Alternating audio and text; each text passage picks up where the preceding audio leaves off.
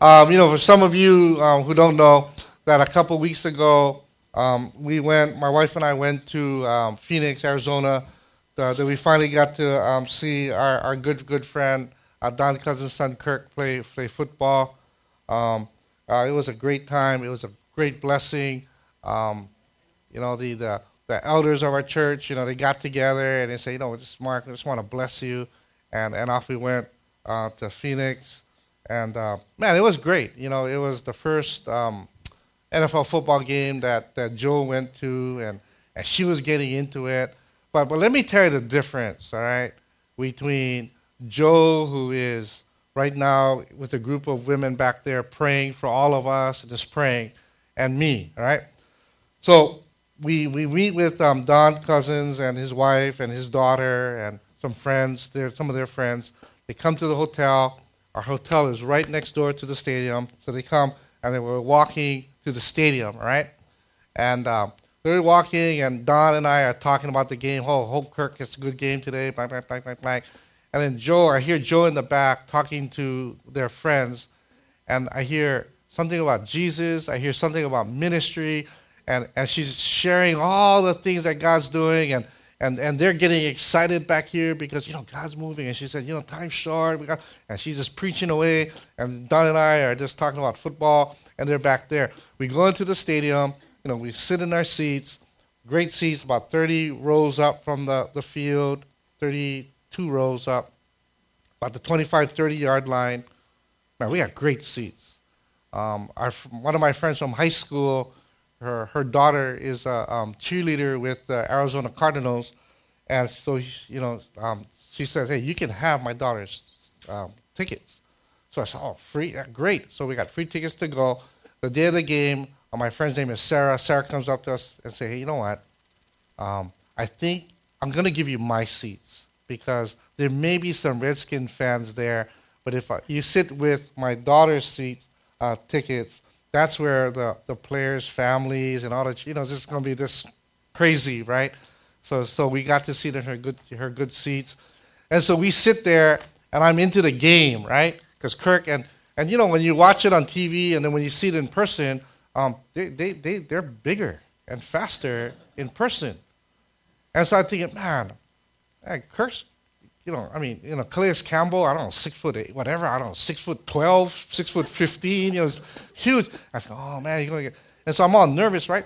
And so Joe's here, and there's all these Cardinal fans around us. So I had like a Redskin shirt on, so I zipped up my jacket because I don't want to cause them to stumble, right?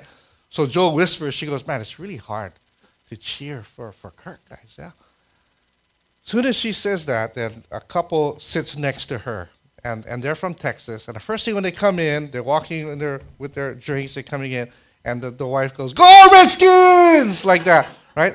And people look, and the guy next to me goes, "Oh no, look, we got some Redskin fans there," and he didn't know we were right next. I'm just like quiet, like just zip it up, right? Zip it up, and so they're over here, and then so they're cheering, and then so Joe goes, "I'm so glad you're here because, we're Redskin fans too, And then so I'm into the game, right? And Joe's talking to this woman. And she's from Texas. And she's from Texas. And she started a Redskin fan club there, right? In Texas. That's where the Cowgirls play, right? But anyway, I don't care, okay? I don't care, You may be bigger, but I can run. But anyway, so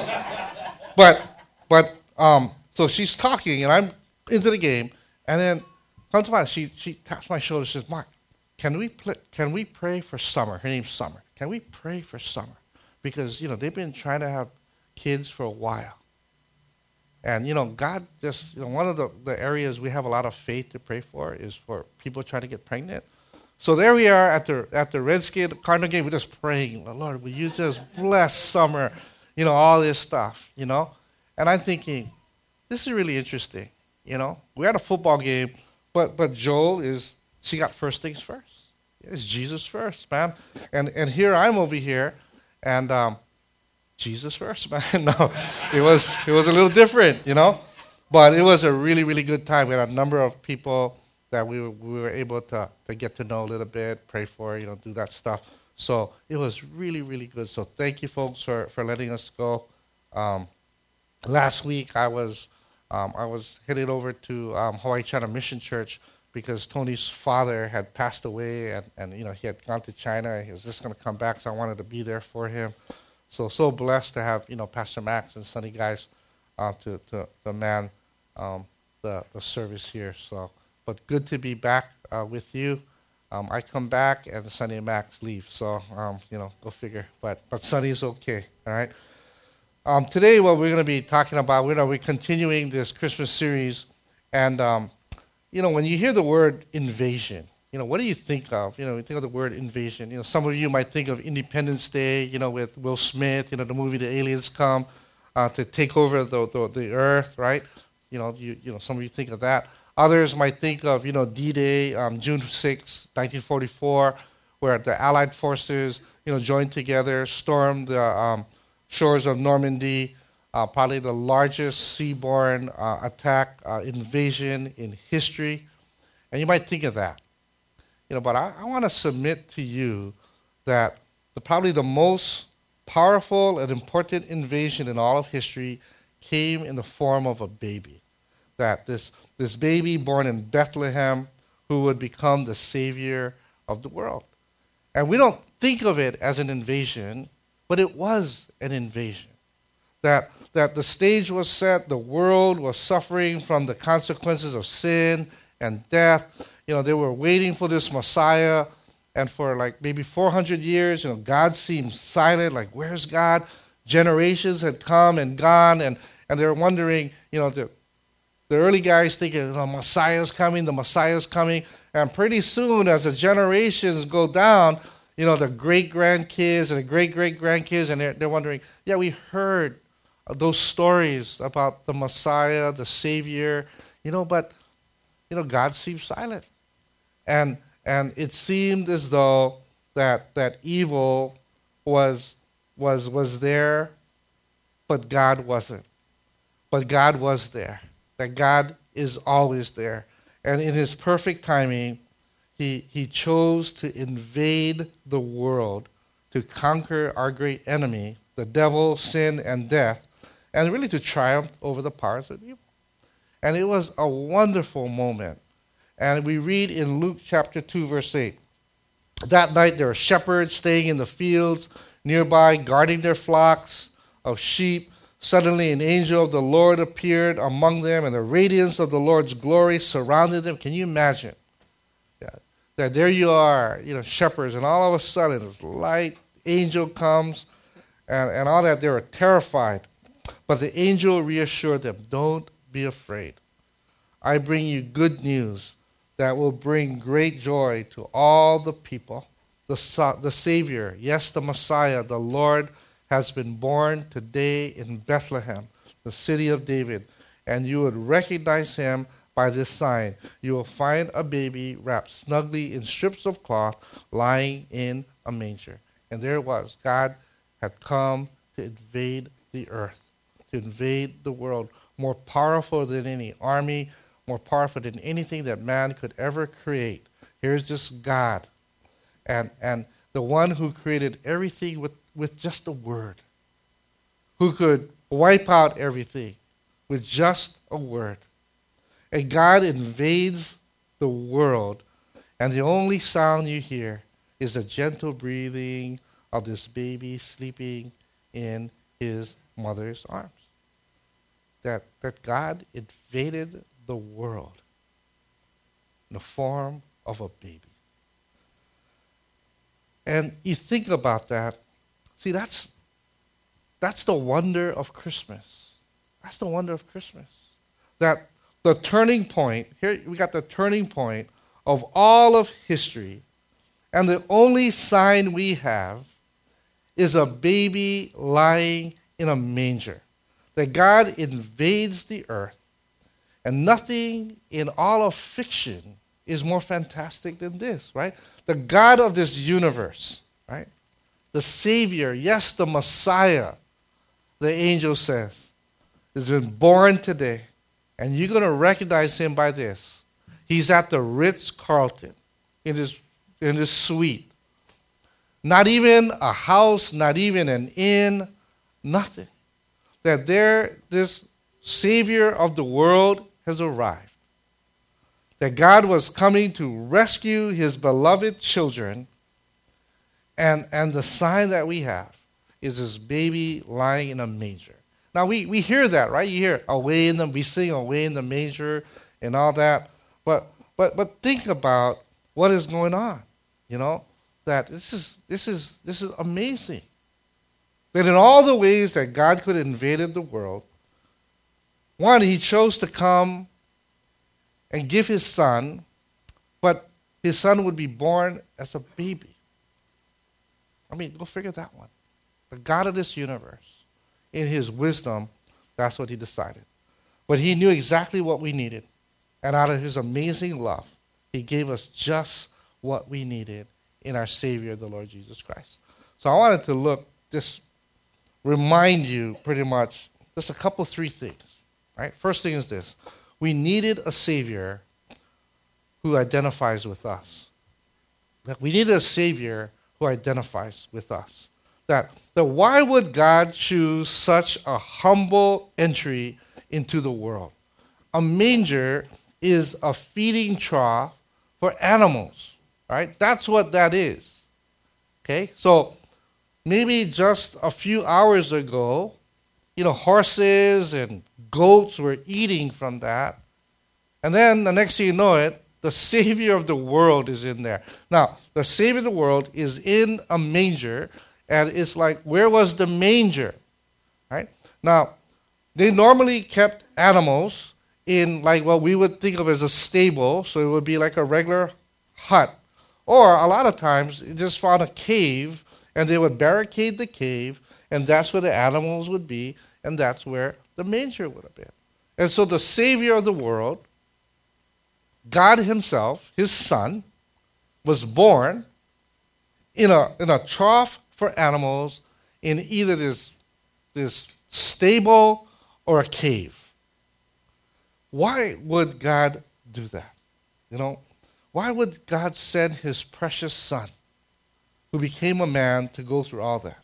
Because he wanted from the very start.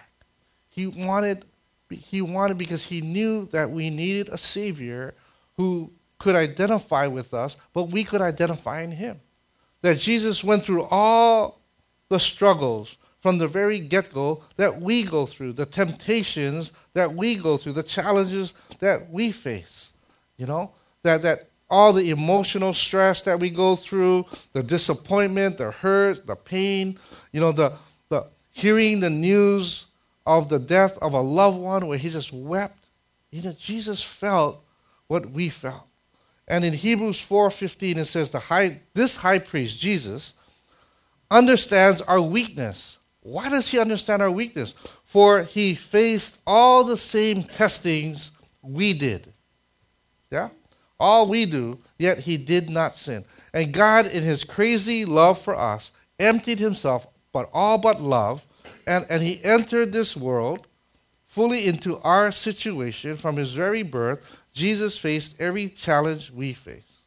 That he grew as a child, he had to learn to talk, he took those first painful steps, probably fell down learning to walk, probably skinned his knees a few times.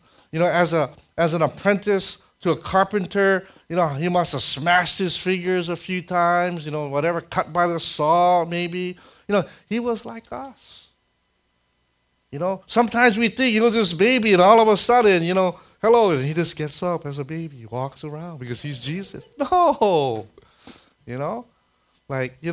His first words, like, Dada. No, we think it's like, for God so loved the world, like, whoa, this baby. No, it was just like a baby, like us. And as he grew up, he felt everything we felt. Wept at the death of his friend Lazarus. He agonized. He agonized all night at his impending death. He knew what it's like. See? That we needed a Savior who could understand, who could identify with all the stuff we go through. That we can say, yeah, Jesus understands. We can say Jesus understands. Why? Because he went through that stuff. Not only did we need a Savior who could identify with us, we needed a Savior who could break the power of sin and guilt. Sin, we all sin. Anytime we miss God's very best, that's called sin. But the other side of sin that's really tough is guilt, right? Sometimes we sin and we say, God, we're really sorry. But just we carry around that guilt. We carry around that guilt. And we needed a Savior who could break the power of the sin and he could break the power of guilt. Because we all struggle with hardship, with disappointments, with challenges, with pain and suffering. And the reason we do, because we live in a sin-infected world. Sin entered the world through the sin of Adam and Eve.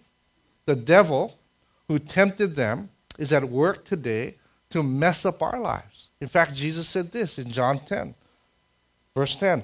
The thief comes only to steal, kill, and destroy. Okay? What is the devil all about? He's here to steal, kill, and destroy. What does that mean? He's here to make your life miserable. How? Steal everything you got. Steal the joy. This morning the enemy wanted to steal, kill, and destroy.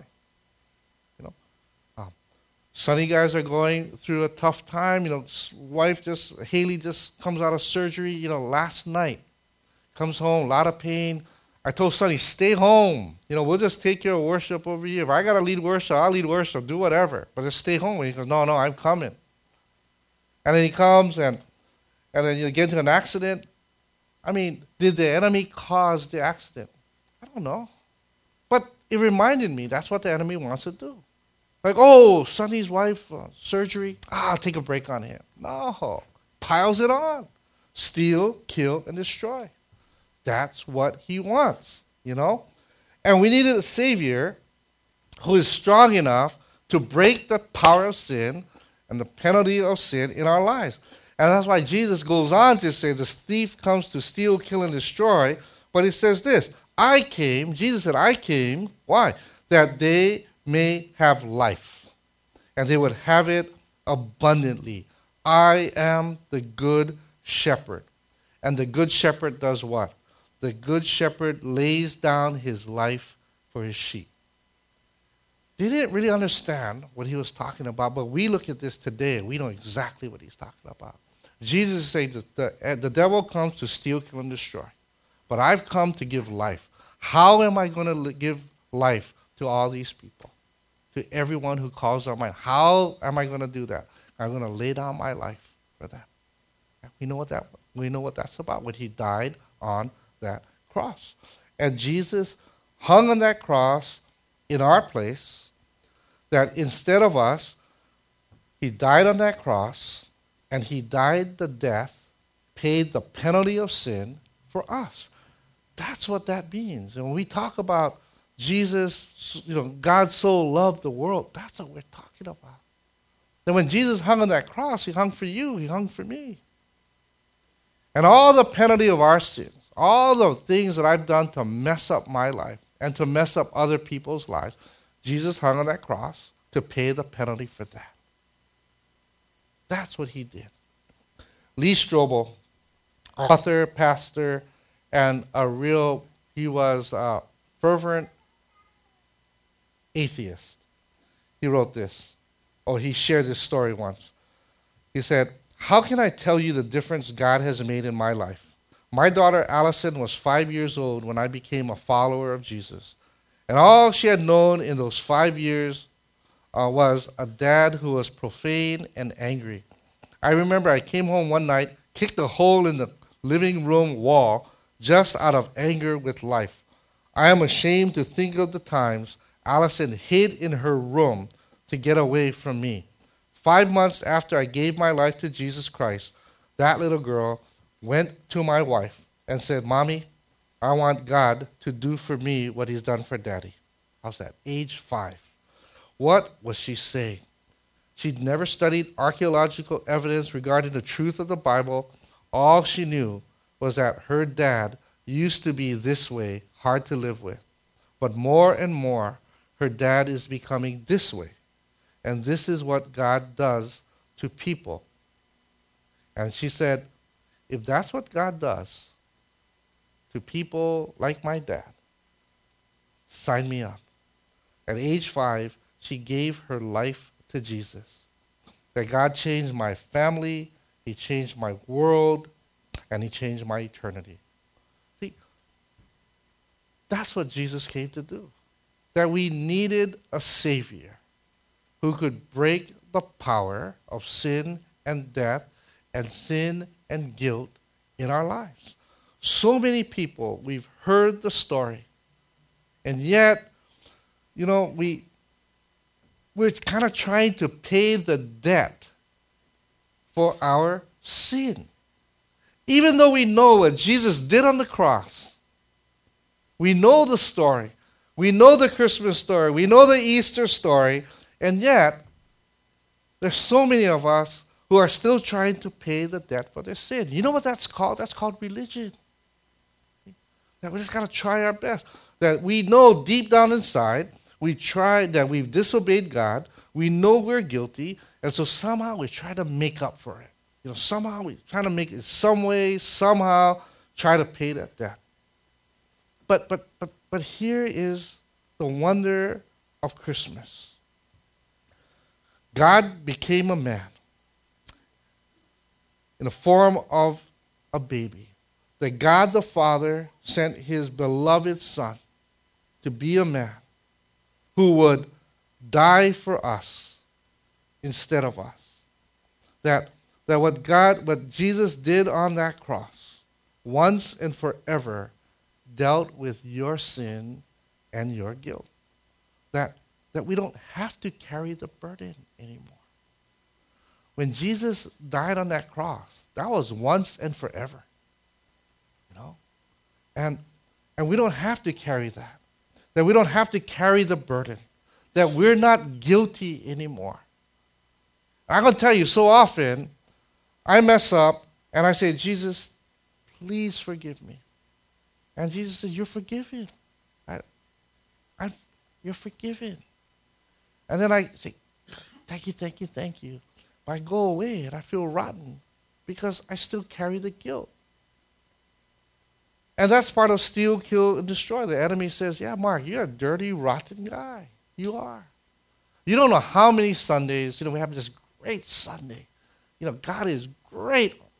And I'm heading home, and the enemy wants to convince me what a rotten guy I am. And lately what I've learned is I had this conversation with the enemy. I said, well, I know I'm a rotten guy. You got to tell me I'm a rotten guy. Even Vern Murakami knows I'm a rotten guy. But that's not the point. The point is I'm a forgiven rotten guy. Because of what Jesus did on the cross, me and Vern are forgiven rotten guys. Right? And there's nothing we've done in our past that's on our record. Because Jesus came to wipe that all out. And when we can get past that, because so many people, it's the guilt that gets us. It's the guilt that gets us. But Jesus came because we needed a Savior.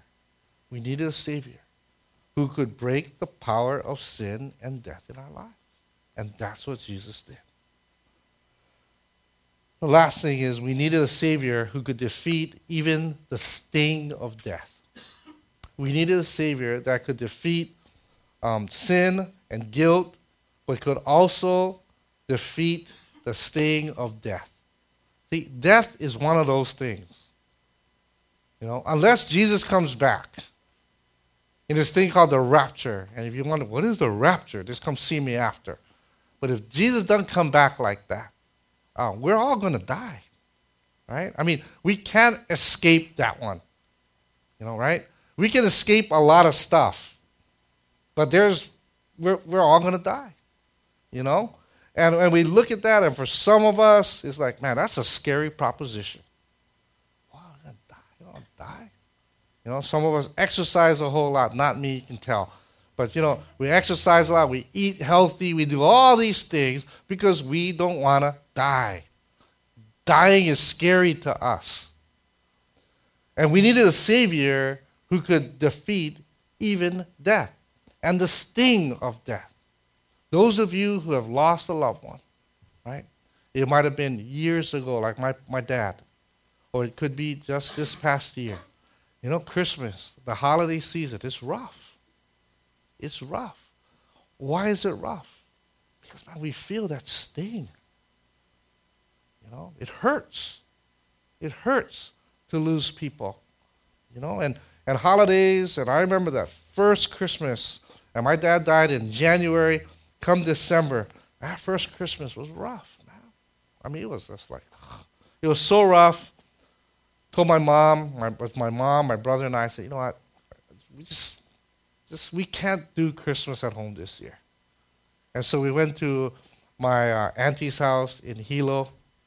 We went there. I was going to visit the Leopoldinos, but they weren't home. But I was going to go to Hilo, and we just went to Hilo because it was just too hard, you know. But Jesus came because we needed a Savior who could defeat even the sting of death. Sin entered the world through one person, Adam.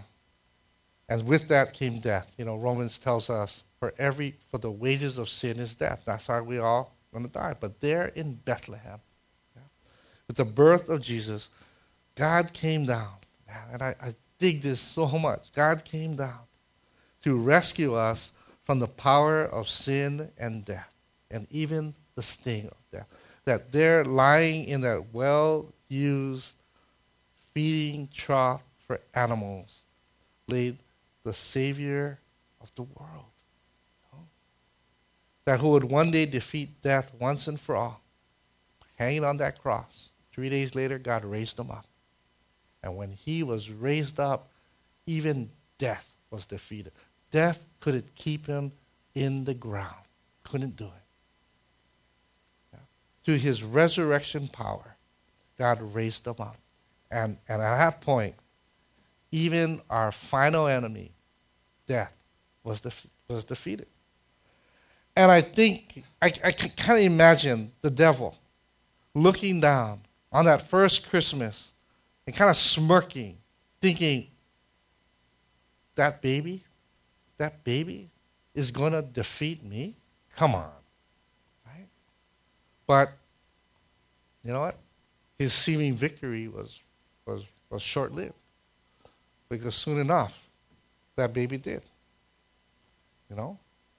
Through the death on the cross. Which led the Apostle Paul to write this in 1 Corinthians 15, 54, and 55. And man, let the Holy Spirit speak to your hearts. Let the words of the Scripture just speak to your heart. This is what God is saying to you and to me, who needed a Savior who could defeat even the sting of death. This is what he says. Death is swallowed up in victory. Death is swallowed up in victory. O death, where is your victory? O death, where is your sting? Even death was defeated. And the Apostle Paul is saying, you know, death, where's your victory? You've lost. Where's your sting? It's gone because of Jesus. And someone once said, I really like this, someone once said, when death stung Jesus Christ, it stung itself to death. And that's what happened. And that's what happened. When Jesus rose from the dead, death was swallowed up in victory. Oh, death, where is your victory? Where is your sting? Thanks be to God who gives us the victory through the coming of Jesus as a baby, his work on the cross. That because of Jesus, death has no sting. You know? Max, he had a cousin. His name was Scott. He had come here a few times. He had an inoperable brain tumor in his brain, that eventually that he was going to die. And when he finally passed away, Max was there to do his funeral. But Scott's his name. And Scott had accepted Jesus as his Savior. He would come to our small group. He was just in the Word. He said, and we would talk. And I said, Scott, one day, this is not going to be just words. You're going to see this with your eyes. And he was so excited. And I remember at the funeral, the harps were playing. And at the funeral, it was like this.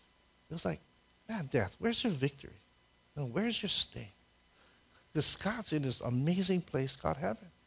And I looked over at his mom. His mom's name is Auntie Myrtle. And since then, Max ministering to the family and ministered to Auntie Myrtle. And Auntie Myrtle accepted the Lord. And then this past week, Auntie Myrtle went home to be with the Lord. Her last breath, her last look on earth, closed her eyes, was her first breath in heaven. Opened her eyes. And there was Jesus. And there was Scott. And there was Scott, her son. Death, where's your victory? Death, where's your sting? That today, sad here for the rest of that family, right? But this Christmas, Auntie Myrtle and Scott, there's a reunion. And they're waiting for all the rest. Come on up. They're waiting. Why? Because we needed a Savior who could defeat even the sting of death. And that's what Jesus did. Because of Jesus, death stung itself to death. I love the saying, Jesus is the reason for the season. Because he really is. I love it when people come and they say to me, when you go to Long's or you go wherever, they go, happy holidays. Happy holidays. And in my heart, I said, man, you got no idea. There's more than happiness. There's more than happiness. See, the word merry means to be joyful and to celebrate. You can be happy because it's the holiday season until you get your January Visa bill, okay? Right? And then it's like, it's like bummers, right? Happy holidays for now. Merry Christmas is forever. Merry Christmas. We can joyfully celebrate the coming of the Savior because that is forever. And so when people say happy holidays, I go, Merry Christmas. And they go, well, Merry Christmas. Yeah. You can be happy at your stinking holidays, but there's something so much better. And then I go away and I pray for that person. I pray that one day they would move beyond happy holidays to experience Merry Christmas. Because they need a Savior. They need a Savior who could identify with them and they could identify with. They need a Savior. They need a Savior who could break the power of sin and guilt. And they need a Savior who can defeat the power of death and even the sting of death. See, they need a Savior. And his name is Jesus. And that's why we say Merry, because there's joy. And it's a time to celebrate. And we celebrate the coming Christmas, the coming of the Savior. So when I say Merry Christmas to them, it's not being this defiant, obnoxious Christian person. Happy holiday, Merry Christmas. No, nothing like that. It's like I want to pronounce to them. There's so much more than happy holidays, friend. There's Merry Christmas. Because there's a Savior, and his name is Jesus. And he came for you, and you need him, and that's Merry Christmas, brother. You see? And so let the Holy Spirit speak to you. How can we respond to the Christmas news? How can we respond to Merry Christmas this year? Couple things. One, I went like this. Couple things. Couple things. First, respond with a sense of wonder and awe that leads you to worship and praise. Think of the coming of God Almighty to that humble entry into this world. And he did this for you. And let that lead you to worship. You know, that in the midst of all this busyness, take time to worship. And I want to encourage you, that's what our Christmas Eve service is all about. We're just going to come together to worship. And the kids are going to be there, and they're going to do a special. And John Johnson, what do you think? It's going to be good? Is it good? Huh? It's really good. I mean, really, really good. Right? Everybody would be like, wow, that was special. Right? Okay, so you heard it straight from John's mouth. Right? His wife is kind of leading up the whole thing there. Right? And I want to encourage you, just come. Get your priorities straight. And say, you know, the party can wait. It ain't going to die if we're not there right at the beginning. Because you're always late anyway. Right? So 4:30, you know, by 5:45, you're gone.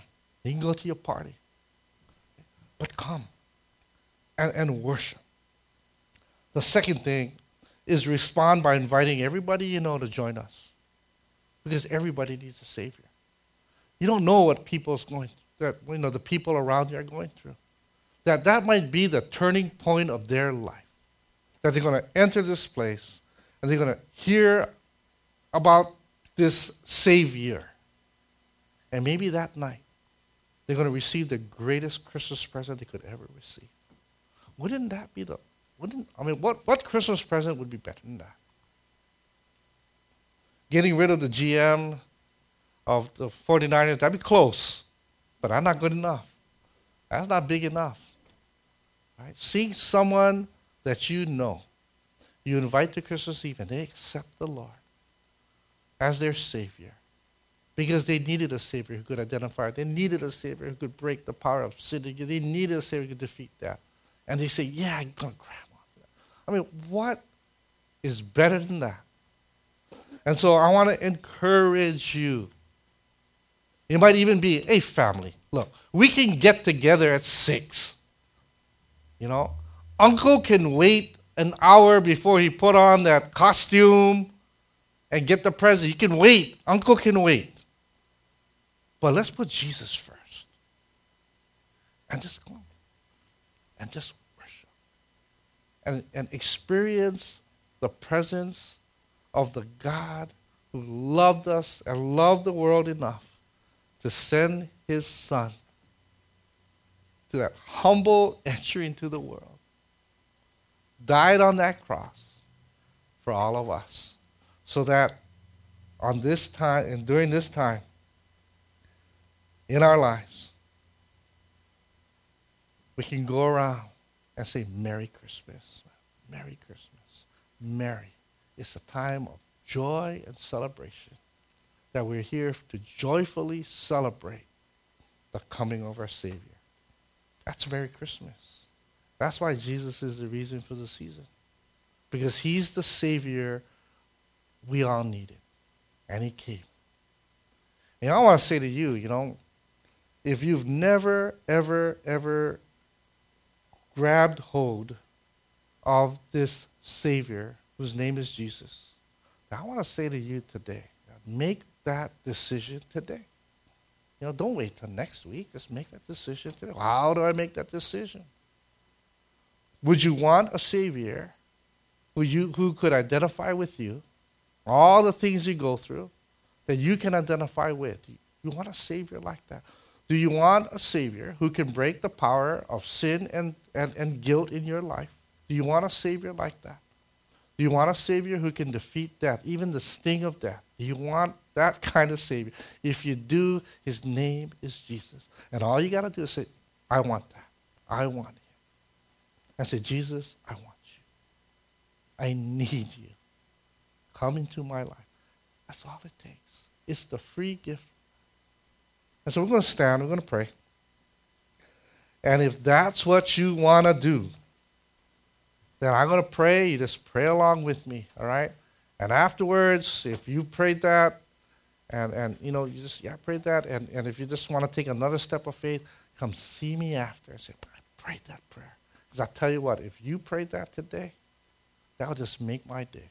I mean, I'm telling you what, it really, really would. You know? It really would. All right, let's pray. Father, we just come to you. And maybe for some of us here, we recognize we need that Savior named Jesus. And so we come to you, Jesus, and we say we need you.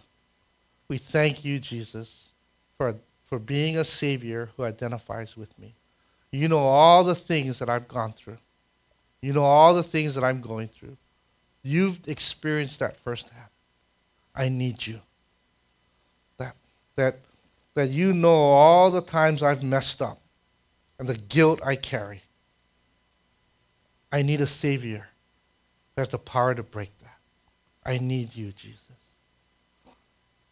You know, I think about death. I think, man, if I died today, not looking good. In fact, I'm afraid of death.